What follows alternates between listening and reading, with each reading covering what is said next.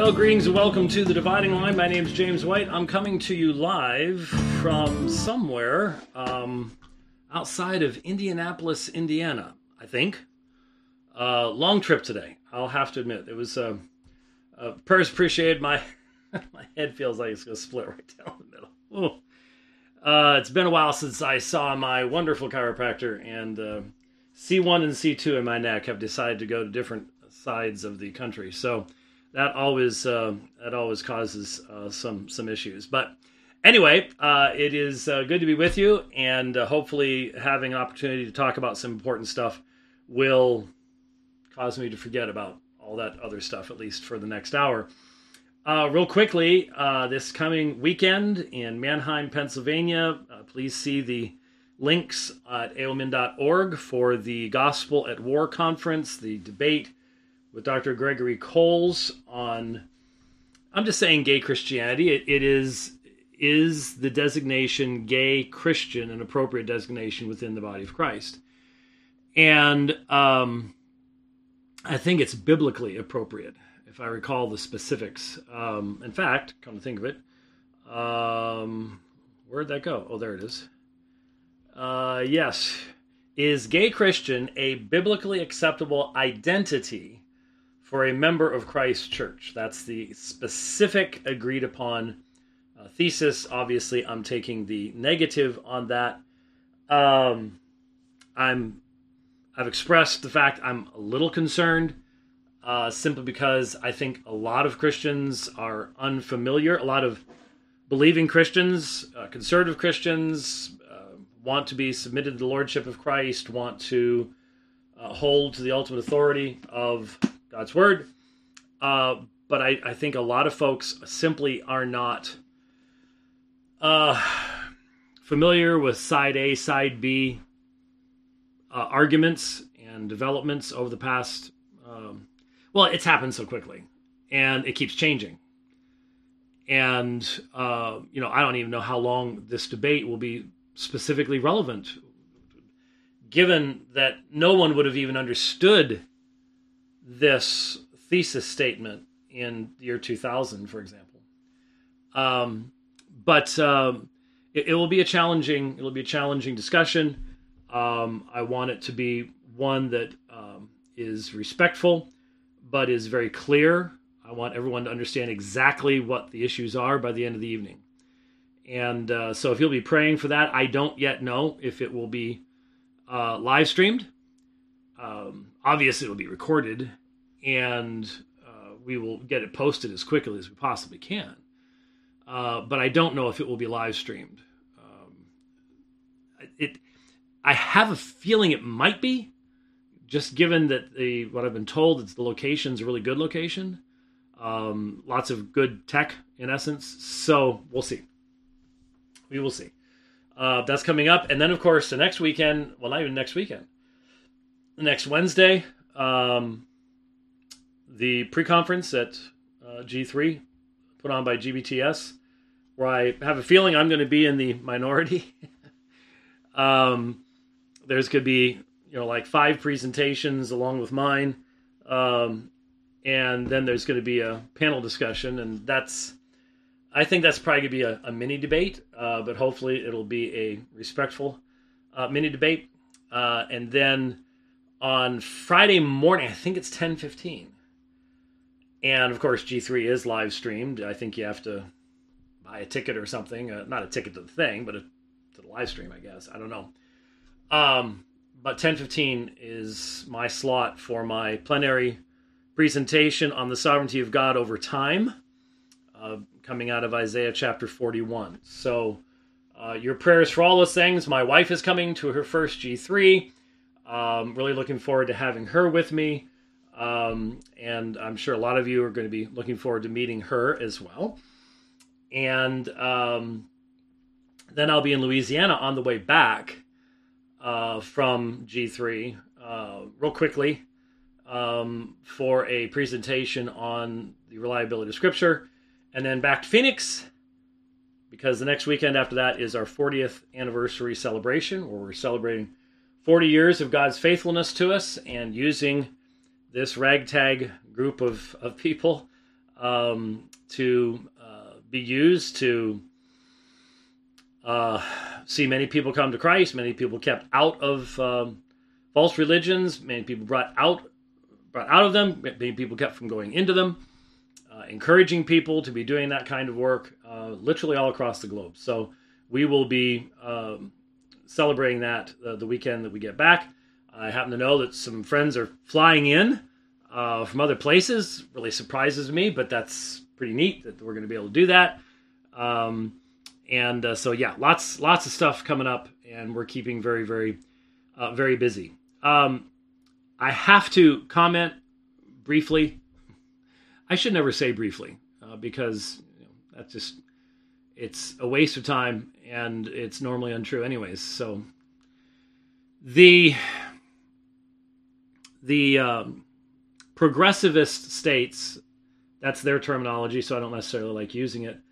The communist states, and especially the center of communism in the United States, which is the legislature of the state of California. It's a monoparty. If you want to see what monoparty is all about, just look at California. Has passed a bill and sent it to Governor Newsom, who, of course, being the communist he is, will sign it with jubilation, fundamentally putting into law. And, of course, once you put this kind of thing into law, you're making law itself unlawful. But it will put into law as an instruction to judges that they are to take into consideration a parent's non-affirmation of their child's gender identity decisions in any legal cases that might involve custody, things like that. Obviously, once you do this, then issues relating to medical intervention, the state coming in, it is so easy to see these states, because Canada's doing the same thing, putting together a hotline that kids can call. My parents aren't affirming my gender, and the state, Now, this isn't what they're doing in California yet, but this is laying that foundation. You've got to do it bit by bit, piece by piece. You're creating precedent, is what you're doing. But judges in California are to take into consideration whether a parent's Christian or not, fundamentally.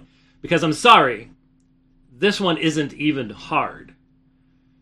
If you are supportive of the mutilation of your children as preteens or teenagers, you are not a Christian.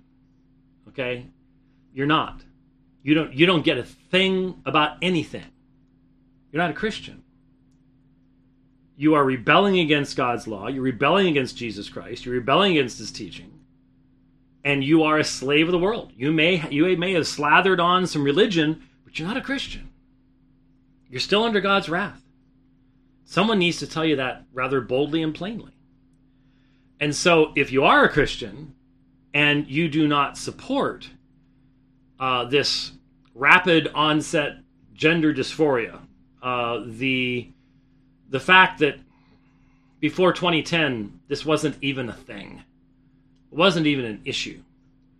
If you did not have the cultural, the YouTube, the TikTok, Facebook, all this kind of stuff, you wouldn't have hundreds of gender clinics and all the millions, billions of dollars flowing into this area as well. You wouldn't have it. It just wouldn't be there. And so it's a cultural disease. There are no masks to stop this. Well, you can stop it. You can stop it. And every Christian parent knows how to stop it. You homeschool your kids. You give them clear, disciplined examples of what it means to be servants of Jesus Christ. Husbands love their wives. Wives love and respect their husbands. You give them that example of what that looks like. And then you make sure that they don't have smartphones. You make sure you know who it is that they are getting together with, who their friends are. This is how you have to protect your children today. Because we live in a world where this world wants to destroy every young man, every young woman, but especially every young woman, because it's part of the culture of death. And so they've got abortion to fix problems when the boys do stuff. But for women, it's better to just destroy their reproductive system so you don't even have to worry about it. See? So it's culture of death.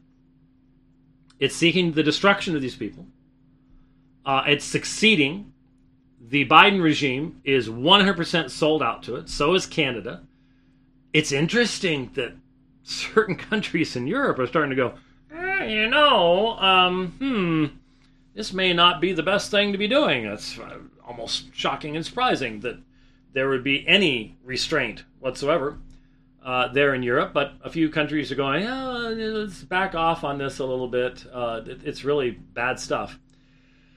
So what California is doing is saying if you're a Christian parent, you will be judged against by the law of the state of California. It's what it is. And of course, Newsom will sign it. I'm still thinking, personally, that Biden's going to blow up and drop out of the race, and Newsom will swoop in. I could not see how Biden could run in 2020. I really couldn't. The man is senile. There is no question. No, there is no argument about this. There isn't.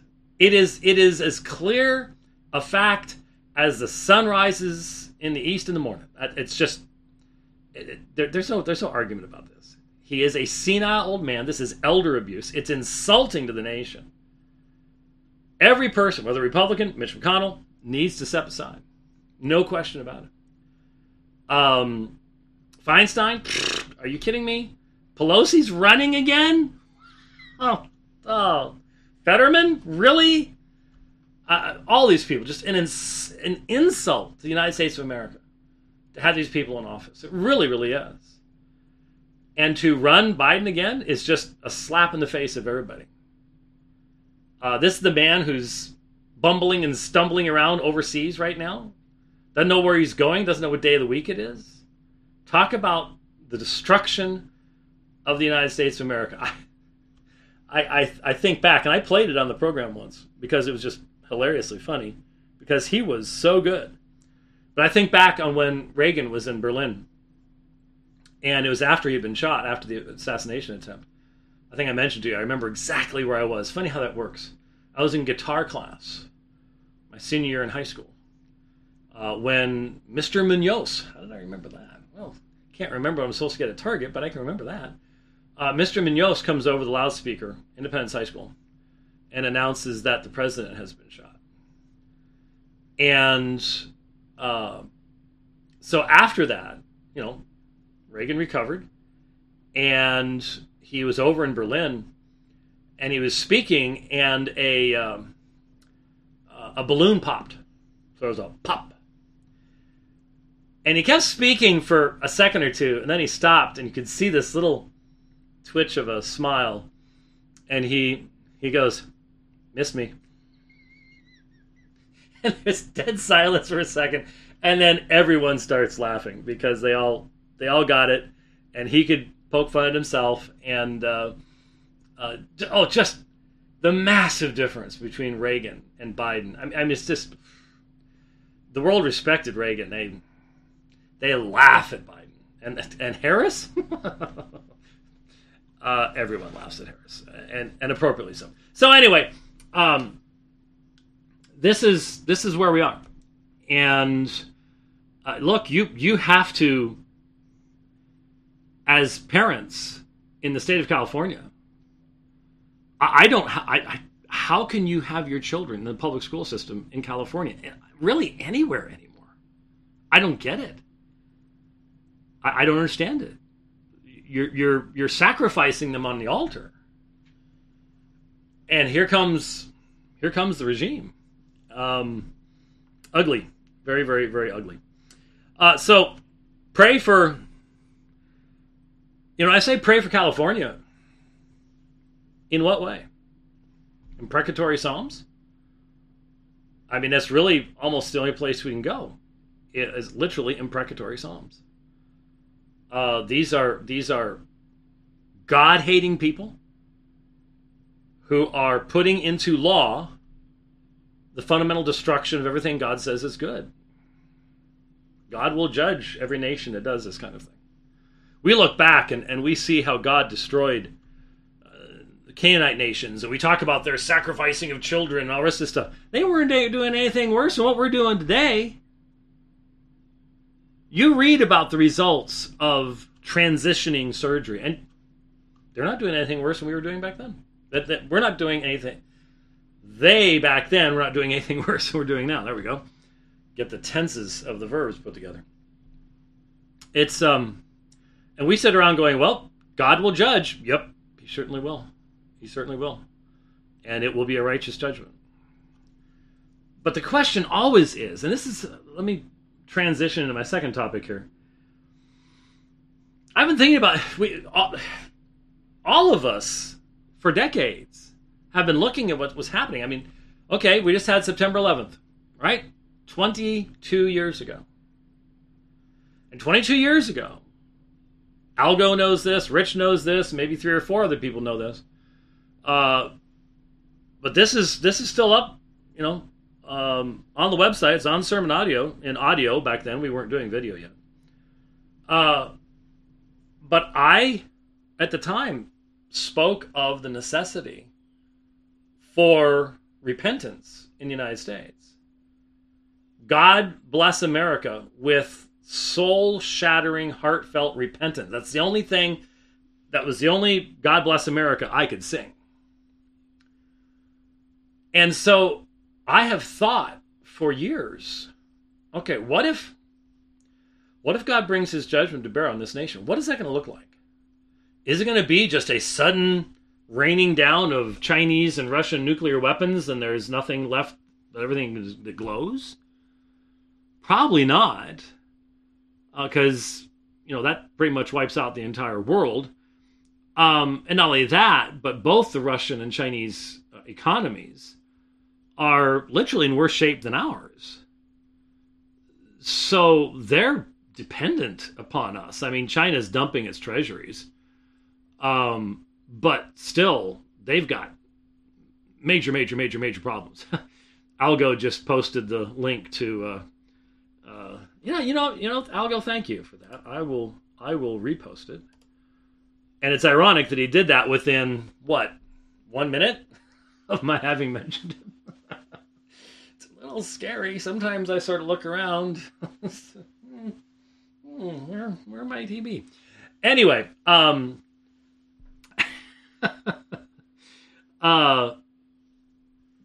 was I talking about before Algo threw me off the path there again? But anyway, the question that a lot of us have been thinking about for years is, well, what would the decline look like? What will the role of the church be during the decline? What would the impact of the decline be upon the church, inside the church? I've often said that a discerning, unified church is a blessing upon a nation. And if God wants to withdraw his blessings from a nation, could we have division in the church and backbiting and all sorts of stuff like that? Could that, I mean, God by his grace has to restrain our indwelling sin. I mean, that's a work of the Spirit of God. So exactly what would it look like? And I really wonder if one of the real problems that we're facing right now is what it means to live in this kind of a judgment period. And, it just seems like we are at each other's throats. It's so easy. Now, for example, some guy who calls himself a Christian nationalist, yesterday started going after me. I think he's a troll. I don't think he's real. I don't think for a second he was real. He was dropping F-bombs on me and all the rest of this stuff, and I'm obviously not a Christian, so... But he's talking about, an authoritarian Christian leader. Yeah, while dropping F-bombs. Right, okay. And I'm like, I had never run into anybody like this. And it really strikes me that, like I said, he was a poser. He's a troll. He's not real. I don't think there's a real person behind that account that actually believes these things. But the dialogue the dialogue isn't happening. There is a willingness on all parts to just assume anything is slander, take everything as slander. There's no extension of grace. And I just think it would be helpful, and I hope maybe next, a week from tomorrow? That's when I get in. A week from tomorrow is the pre-conference at G3. I'm hoping that this will happen then, at least briefly. I mean, there's only so much time. But could we agree on some fundamental basic realities? We are the first generation to face the situation we're facing. That's not, nothing new under the sun does not mean that every single situation, Paul never faced the issue of nuclear weapons, okay? It's application of principles that we have to do.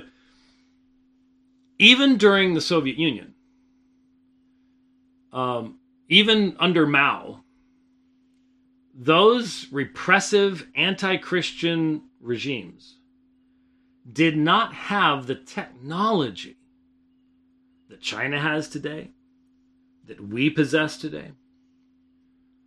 The church was able to meet in secret. It was dangerous. But I don't know how the church could meet in secret today. With satellites, drones. Everybody would have to leave their phones someplace else. You couldn't wear... Well, this watch wouldn't do it, but I have watches that are, Wi-Fi capable, and I've got something in my wallet that I would have to remember to leave aside because it tracks stuff, and we're all just tracked constantly. How would you find a place to meet secretly? Even if everybody stripped themselves of everything electronic, there are cameras on every corner. They know where your car is. My truck's got, undoubtedly has stuff that's, I can do stuff with my truck on my phone by satellite. Sure, that's wonderful. Except that I couldn't go anywhere without the regime knowing where I'm going. So, how would we are facing not only challenges along those lines, but we are even in the Soviet Union. I subscribe to some interesting Twitter feeds, like Cold War podcasts and stuff where they post images from the Cold War and stuff like that. And I know most of you were not alive during the Cold War, but I certainly was, and it was a major part of my upbringing to be thinking of those things. And even then, the Soviets had to deal with the deeply embedded religiosity of the Russian people, the Slavic people, Orthodoxy, things like that. They had to deal with the family. They had to deal with traditions. And they struggled to do so. They weren't able to really develop a completely new vocabulary. They certainly tried to break the connection between generations and families, and they did, but it was really, really challenging and hard for them to do. That has been already done by the public indoctrination system in the West. That's already there. They don't even have to worry about that anymore. We are looking at the next generation as already perfectly prepared. They've been preparing the environment, I think is the term that I've heard used. And they've been doing it for a long time. And so they have the tech, the environment's prepared, and their main weapon now is all the forms of secularism. Secularism and any form of liberty-providing, freedom-providing government are incompatible. Now, I know the Europeans think, oh, no. But it's the reality. There's nothing within the secular worldview that will function as a break, as a barrier to keep that from becoming the tyrannical, totalitarian, dystopian fulfillment that all those books have foreseen and that we're seeing taking place right now. There's nothing in the system to stop it. And secularism is fundamentally incompatible with the Constitution of the United States. I mean, the Constitution of the United States was not written by secularists, and it was not written by people who could have foreseen secularism. Even the deists that were involved recognized the importance of public morality and what the origin and source of that was for the vast majority of people. So we're facing stuff we've never faced before. And so anybody who claims to have all the answers as to exactly how to answer all the questions is a fool. And it's frightening to me. But at the same time, we do have to be willing to ask uncomfortable questions. And I think for people of my generation, there's a hesitation, a real hesitation to allow for some of these conversations to take place. I was raised soaked in the myth of neutrality. I was raised in a time where fundamentally the fundamentalist church was at peace with the government. They're not going to bother us. We're not going to bother them. And there was no thought through understanding of what it would mean for us to speak prophetically to the magistrates. It just wasn't there. And so things have changed. And we've got to think these things through. And we've got to show some stinking grace. Someone may come up with an idea you've never heard of before, and the instant knee-jerk reaction is, shoot them. And it's like, whoa, wait a minute. So, let me just point something out. There's nothing to go back to. We can't go back to anything. We're past that now. We're past that now. And so constantly wishing for the olden days, it's too late. Have you seen the younger generation? Have you seen Gen Z? Have you seen what they believe? Did you see what they say? There's no going back. So, what are we supposed to do now? It is a perfectly valid question to ask. All right, secular democracy, as it's being described right now, secular democracy has gotten us a real mess. It has gotten us abortion on demand. It has gotten us genetic manipulation. Has gotten us euthanasia, especially in Canada. But don't worry, it's coming here. It has gotten us a sexual revolution that is destroying people right, left, and center. And we can no longer just sit around and go, well, but we have to respect everyone's differing opinions. I don't respect opinions of people who want to mutilate my grandchildren. Don't respect them at all. And there are things I'd be willing to do if they tried to do that. That you just simply have to be willing to do if you have any morals or a backbone at all. And so, if it is true that secular thought is a fundamental denial of everything that Christ said was good and right and just, everything when Paul says it was true and honest and just and lovely and pure, secularism is the opposite of that. So, can we just be neutral toward it? Can we hope that it'll just leave us alone? Ask anybody in California. No. So what are we going to do? Now, from my perspective,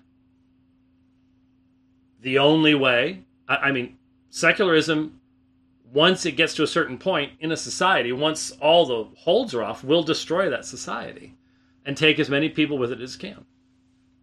So I suppose you could say, we can just sit around and let it take itself out. But then you have to be thinking, well, what are you going to do after that?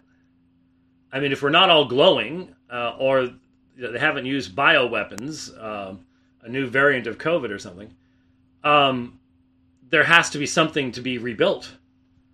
There has to be somewhere to go in the future. And of course, if your eschatology is, no, there's nowhere to go in the future, it's just all going to be wrapped up and that's it, and we all go to heaven and that's the end of that, well, then you don't really have to think too much about this, I guess. Just ride it out best you can. But when secularism fails, what's next? What's next? Have we thought through a Christian understanding of government and freedom and life and the value of human life? Have we thought that through well enough to be able to say, here's where you go? And the thing that's concerning me is there are some people think you can do that with some type of authoritarian leader, some non-Catholic pope or something. In fact, I need to wrap this up and get to the other topic here because it's fascinating. The Catholics are having the same conversation. They mock those of us having the conversation on this side, but man, do they have a history. So is that what you need? I mean, sort of silly for the Catholics to be doing this right now with Pope Francis, who's sold out to all this stuff anyways. But it's humorous, really. But still, these are vitally important questions, and there should be freedom to go, well, has anybody thought about this? Without everybody just jumping down everybody else's throat in the process. And it seems that on all sides, that's if anyone suggests anything that's different than anything I've thought of before, it's just like, could we chill and go, hey, we're all facing something new. There were no classes in seminary when I was in seminary on this, and I don't think there still are. It's easy for us to sit around and go, yeah, by what standard? But there needs to be a working out of what that means to say by what standard. Without, the firing squad in the morning for anyone who comes up with an answer Well, we were asked about this. Nope, that's not wrong. Boom, and you're gone. Oh, sorry, I shouldn't have done. Did that show up on? Oh, good, it didn't show up on this camera angle because they literally kicked a kid out of school recently for doing that. He made a finger gun, and he went boom and just. If you showed the teachers today what our playground looked like in 1972 somewhere, they would lose their minds. But anyway, neither here nor there. Okay, so I'm really hoping that we're going to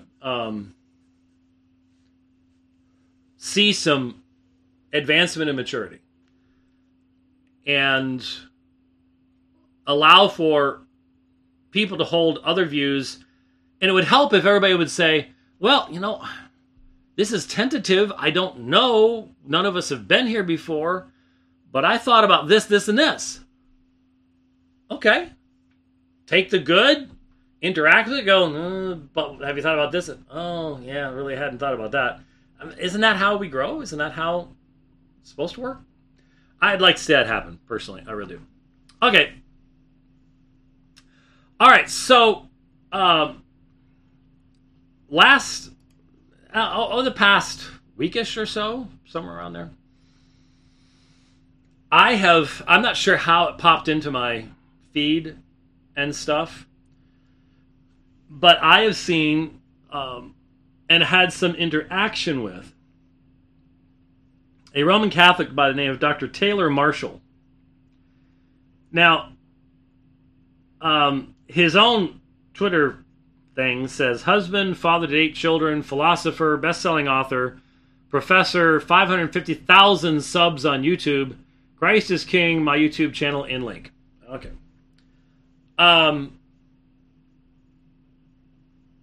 And obviously I'm familiar with the name. I've seen it before. But I was sort of wondering, I've heard some interesting things about this fella, and I'm not 100% certain. And so you go to Wikipedia, and he's a convert and a Westminster Seminary grad, and he made that claim, in fact, on... Boy, this is going to be fun. This is going to be fun. Again, these programs are live. I'm sitting here in my RV, and evidently someone's fully contained, one of the big bus, almost bus size, fully contained RVs, bit the dust, and you should see the size of the dump truck. And they're trying to get it out of here. Well, it is a strange setup here. It is very strange. And not the best layout. And there's not much they can do about it now. I mean, once the buildings are built and stuff like that. But you've got to go wide out here and then go between 2 buildings to get back into the park, to park where you're supposed to be. And as it was, I had to sort of go down a thing that was a little uncomfortable for me to do. So there's no way that this huge wrecker truck, which is probably 2/3 the length of my whole, when I'm hooked up, and then with that thing, is going to get through there. So they're actually backing this thing up, and I don't know how they're going to do this, but you may hear beep, beep, beep, beep, because they're going to be at this for a while. I do believe. Either that, or they're just going to dump it over there. Maybe it died in the middle of the street, and they're just getting to some people and get through. I don't know. But interesting stuff that goes on in RV parks. Always interesting. Anyhow, back to what we were talking about here. Dr. Taylor Marshall, Westminster Seminary grad. I think I read that he sort of the normal progression. Most Reformed people that go Roman go through a phase of Anglican, Episcopalian, something along those lines. Maybe visit Constantinople, Istanbul, Eastern Orthodoxy, before they pope all the way. He is obviously no fan of Francis. And it seems like he dances right on the edge of sede vacantism. If you don't know what sede vacantism is, sede, the seat, vacantism is vacant. It's the idea that the seat of Peter is vacant, that there is not a valid pope. And there's lots of sede vacantists out there who are more Catholic than the Pope is, which isn't difficult to do with Francis, but anyway. And so he sort of flits around on the edge there. I have been told, I have not taken the time to check all this stuff out, but I have been told that he is a flat earther, literally. Now, Bob St-Genis got into geocentrism a number of years ago. Don't know if any of you remember that. Some of you don't know who Bob St-Genis is. I think Bob and I have done, 5 debates? Algo would know. I think St-Genis and I have debated 5 times.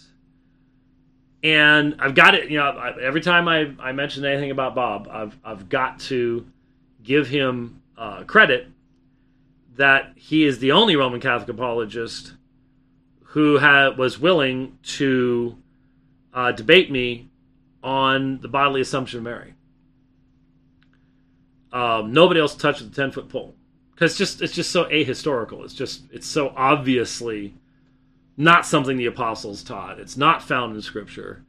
There was a debate recently on the subject, and listening to the Roman Catholics, especially one who is an apostate, trying to twist Revelation chapter 12 against the united testimony of the early church, which is interesting, but certainly out of its own context.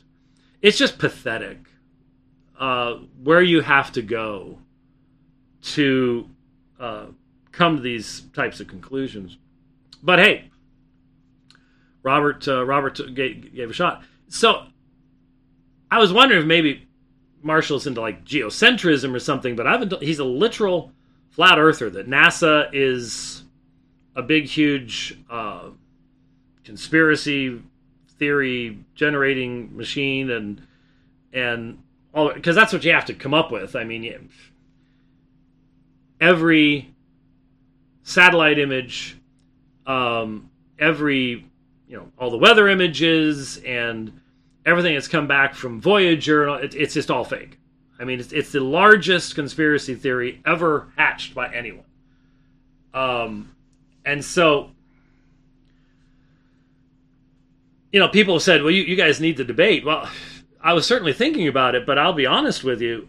If it was actually verified to me, if I were actually to read in his own words, this guy's a flat earther, I'm like, I don't know that you can. I don't think you can have a rational conversation with a flat earther. I've tried a few times. It's worthless. They don't function rationally like the rest of us do. There is no law of non-contradiction in their thinking. There's no way of understanding category errors in their thinking. So they don't deal with facts in a meaningful fashion. You can't really have a conversation with them. I'm not really sure how they function in this world, because they've got to function that way to drive down the road, but they function by a different worldview when it comes to this. Hopefully they're not using GPS. Because GPS can't work, can it? Anyway. So he started throwing out all these basically standard Roman Catholic claims. They would have been fairly normative back in the 80s when I first started studying it. But they're not as normative today. Roman Catholic apologists will try to spin and nuance things more now than this guy is. He's just throwing stuff out there. So, for example, he said Pope Damasus in 382 determined which books are to be in the Bible. Just boom.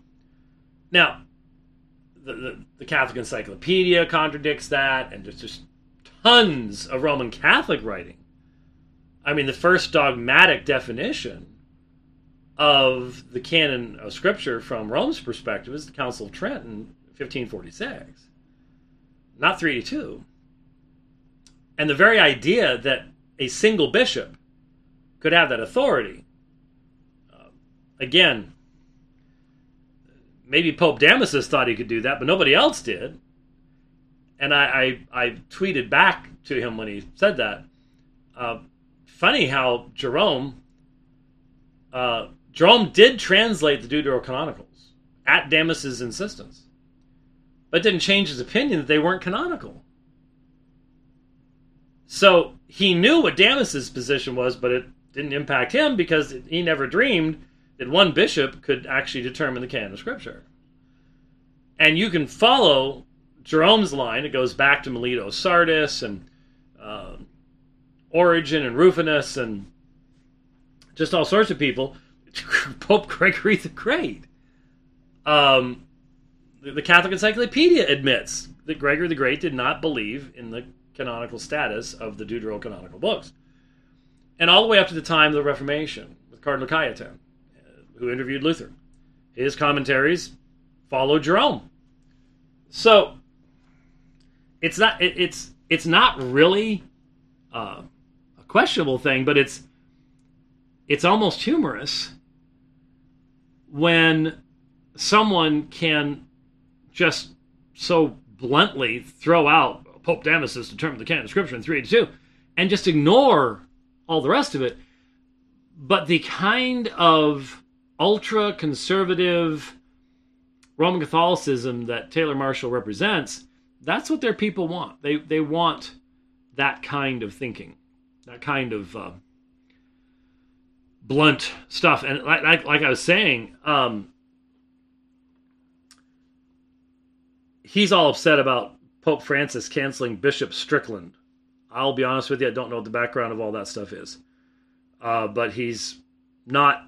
He's actually has a poll where evidently more people think that Francis should resign than Pope Strickland should resign.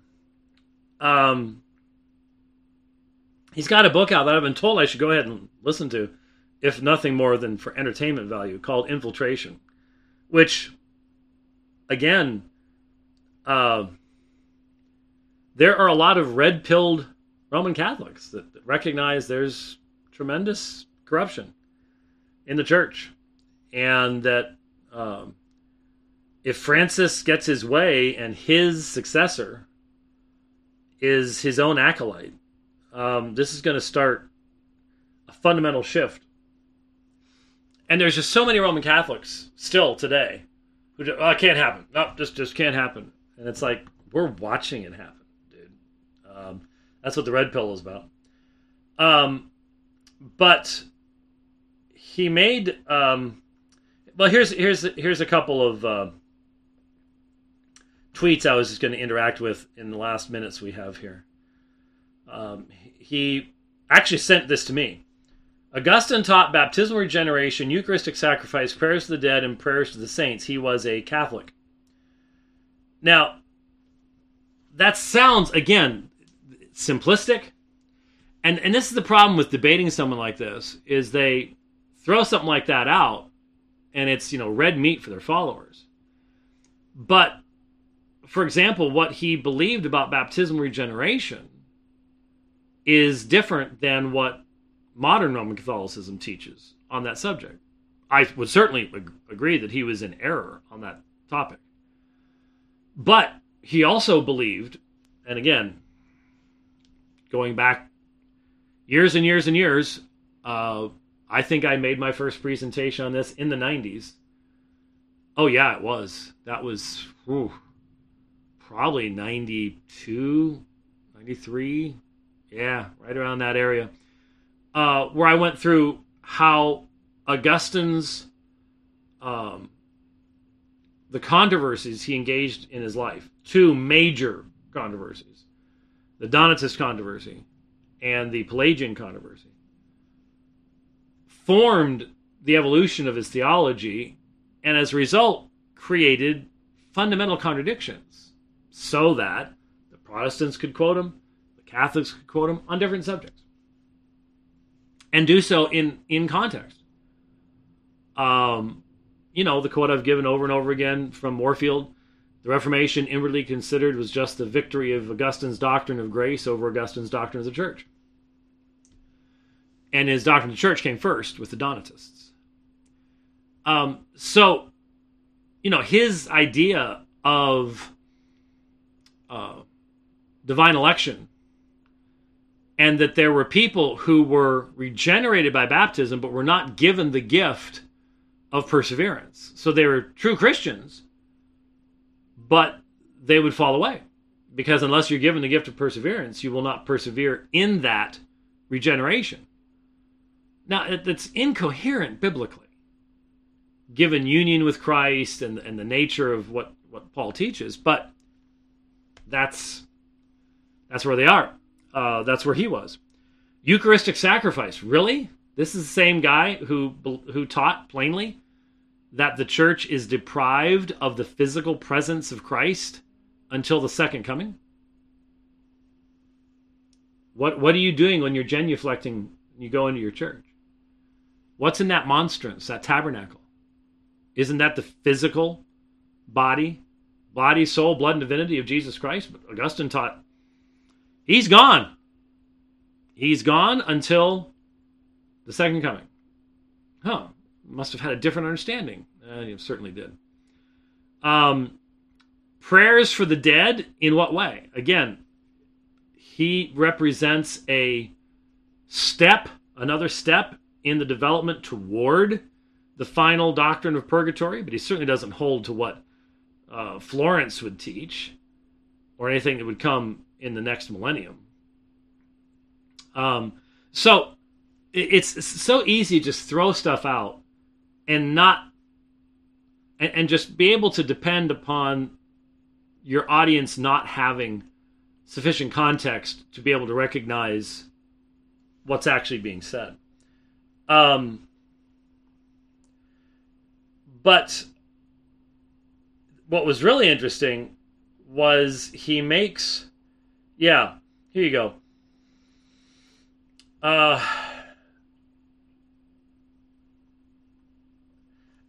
think he responded to Megan Basham. Well, here's one of them. It says, the Twitter version of Christian nationalism is actually the weak sauce, devolved, Reformed Baptists version of what should be authentic throne and altar Catholicism. #return. And up above that, there's one, you're never going to have authentic Christendom established under the Southern Baptist Convention, well, we actually probably agree on that one, or the PCA, or an independent presbytery in Moscow, Idaho. Well, we know he's shooting like that. It's laughable. And so, what's behind that? Well, if you've heard the term integralism, the Roman Catholic concept, it shouldn't shock anybody that, given that Rome had established a sacral system, that look, it was never overly consistent for lengthy periods of time. I mean, you look at the pornocracy in the 10th century, and then by the 12th century, you have the papacy reaching the height of its political power.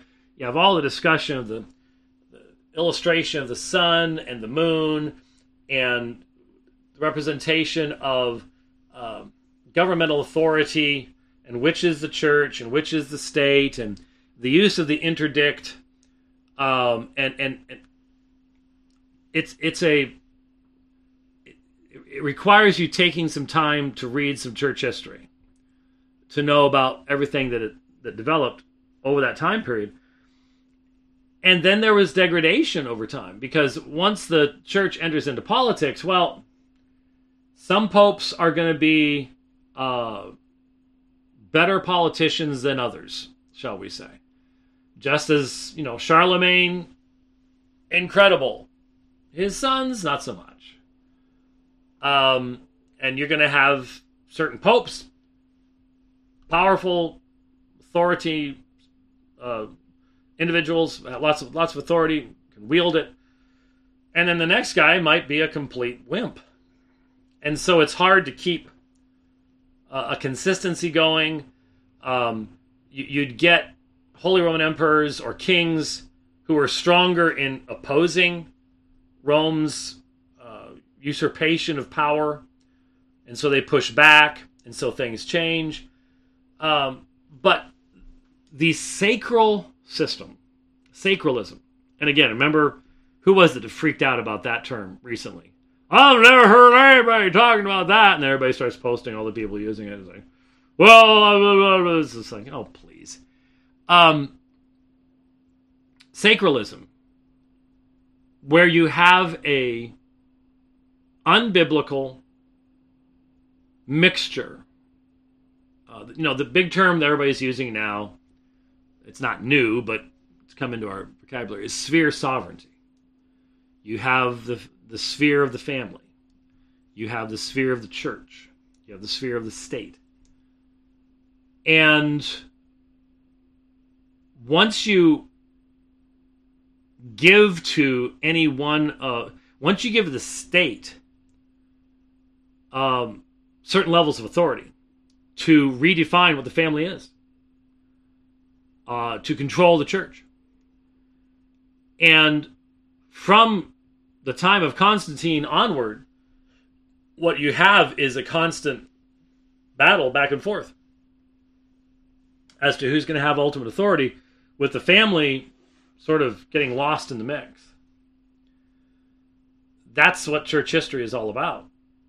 And so it's not overly surprising to see Roman Catholics going, well, we did it for hundreds of years. Well, it was a whole lot easier to do things for hundreds of years back then because development took place so slowly. It doesn't work that way today. Not with the speed of communication today. Political change and evolution happens fast now. Unless there is an unchanging foundation. They say, we can provide that.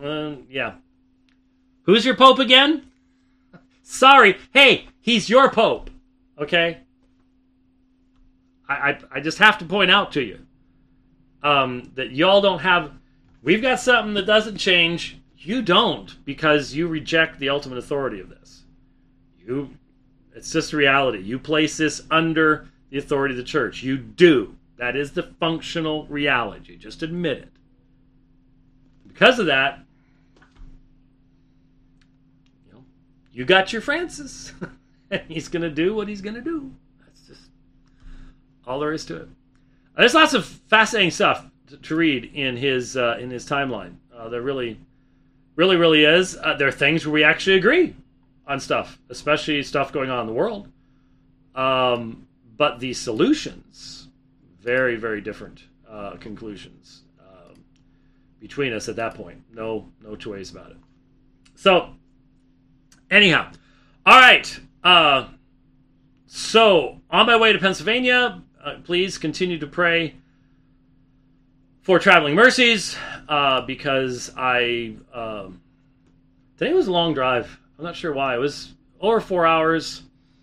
Pray that we figure out how for me to get gas easier. I went through the diesel lanes at a place today, and they wouldn't take the card because you have to have a certain type of card for fuel stuff, and we need to get me one of those because trying to get a 51-foot long vehicle into the car areas doesn't work. And today I waited to go to a Flying J because it said RV friendly, which has always meant until today that they had RV lanes, which is nice. There's no thing up above, and you can fill up on either side, and they're normally wide open, and great. I get there, don't even have diesel. So, yeah, okay. Rich says, tell folks to call me if they know about that card. Because Rich says, okay, I'll just go ahead and throw this out there. In fact, there's two things we need your help with. Number one, Rich says when we first started traveling that a kind lady contacted him and told him about what we're probably talking about right now. The card that you need to go through the diesel lanes where the trucks go. But he can't find it. He can't find what was indicated. So I called him today after I filled up. And the guy at at Speedway, he was really nice. I just need to hold onto your card. I'll turn on the pump so you can get diesel, get DEF, and come back in. And but if you have the right card, I wouldn't have to come in to do any of that stuff. It would be much faster. But I called Rich and I said, we got to find out which one of these cards we need to have so that I can get this thing filled up. I need diesel. I've got a big tank. I need DEF, and So he's thinking that we were contacted by someone early on, and I think one of the main reasons we didn't follow up is first vehicle we had was regular gas. It didn't use diesel, so it wasn't helpful. But now I've got a 26-gallon tank and got to fill up DEF, and that's what you got to do. So that's the first thing. Secondly, and I'll throw this out on Twitter hopefully this evening, I threw out onto Twitter about 3 weeks ago. I said, look, I'm going to St. Charles like I always do first weekend in December. And it's a long ways to go for one church. And you say, well, go earlier. The weekend before is Thanksgiving. And I want to be with my family and my grandkids for Thanksgiving. And once you get into December, a lot of churches have holiday stuff going on. And so what I threw out on Twitter was, is there anyone on my way back from St. Charles, Missouri, that would like to do something the next weekend? Do a mini conference, do whatever that would be helpful to the church. I can do a whole thing on virgin birth, deity of Christ, everything related to the subject of the incarnation. That would be really enjoyable to do. It really would be. I'd have a lot of fun with that. I actually have, my family will tell you, I did a talk for them. What was that, about 7-8 years ago? Maybe a little longer. For Christmas, based on manuscript P52. Yes, we do geeky things in our family, and they enjoyed it. They found it very, very useful and stuff. So the weekend after, I would be speaking in St. Charles, and so that is, hold on a second here. So I'd be speaking in St. Charles on the 1st, 2nd, and 3rd. So like 7, 8, 9, or even 10 of December. Lots of people have stuff going on then. That's why you haven't done anything before. Someone in Kansas City tweeted me back, and I can't find it. I thought I had saved a screenshot. Might have been on a different computer, phone, I don't know. And I can't find it. So if you were the folks in Kansas City that said, we'd love to do something on that following weekend, I want to follow up because I need to be making reservations. It's not like the reservations at that time of year are all that tight or anything like that, but I still need to do it. But yeah, that's what I'd like to try to do that weekend afterwards. So I lost it. I don't know where it went, and I want to follow up with that. So I figure I'll throw it out here. I'll throw it out on Twitter. Hopefully, between the two, we'll be able to catch up with folks and make things work. And that's what we'll do. Okay, let's get to the right outro music here. And thank you for watching The Dividing Line, Road Trip Dividing Line. Again, thanks for everybody who made this beautiful RV and the studio available. And I don't know when we'll be back on, but watch the app to know when we'll be able to be with you again. God bless, and thank you.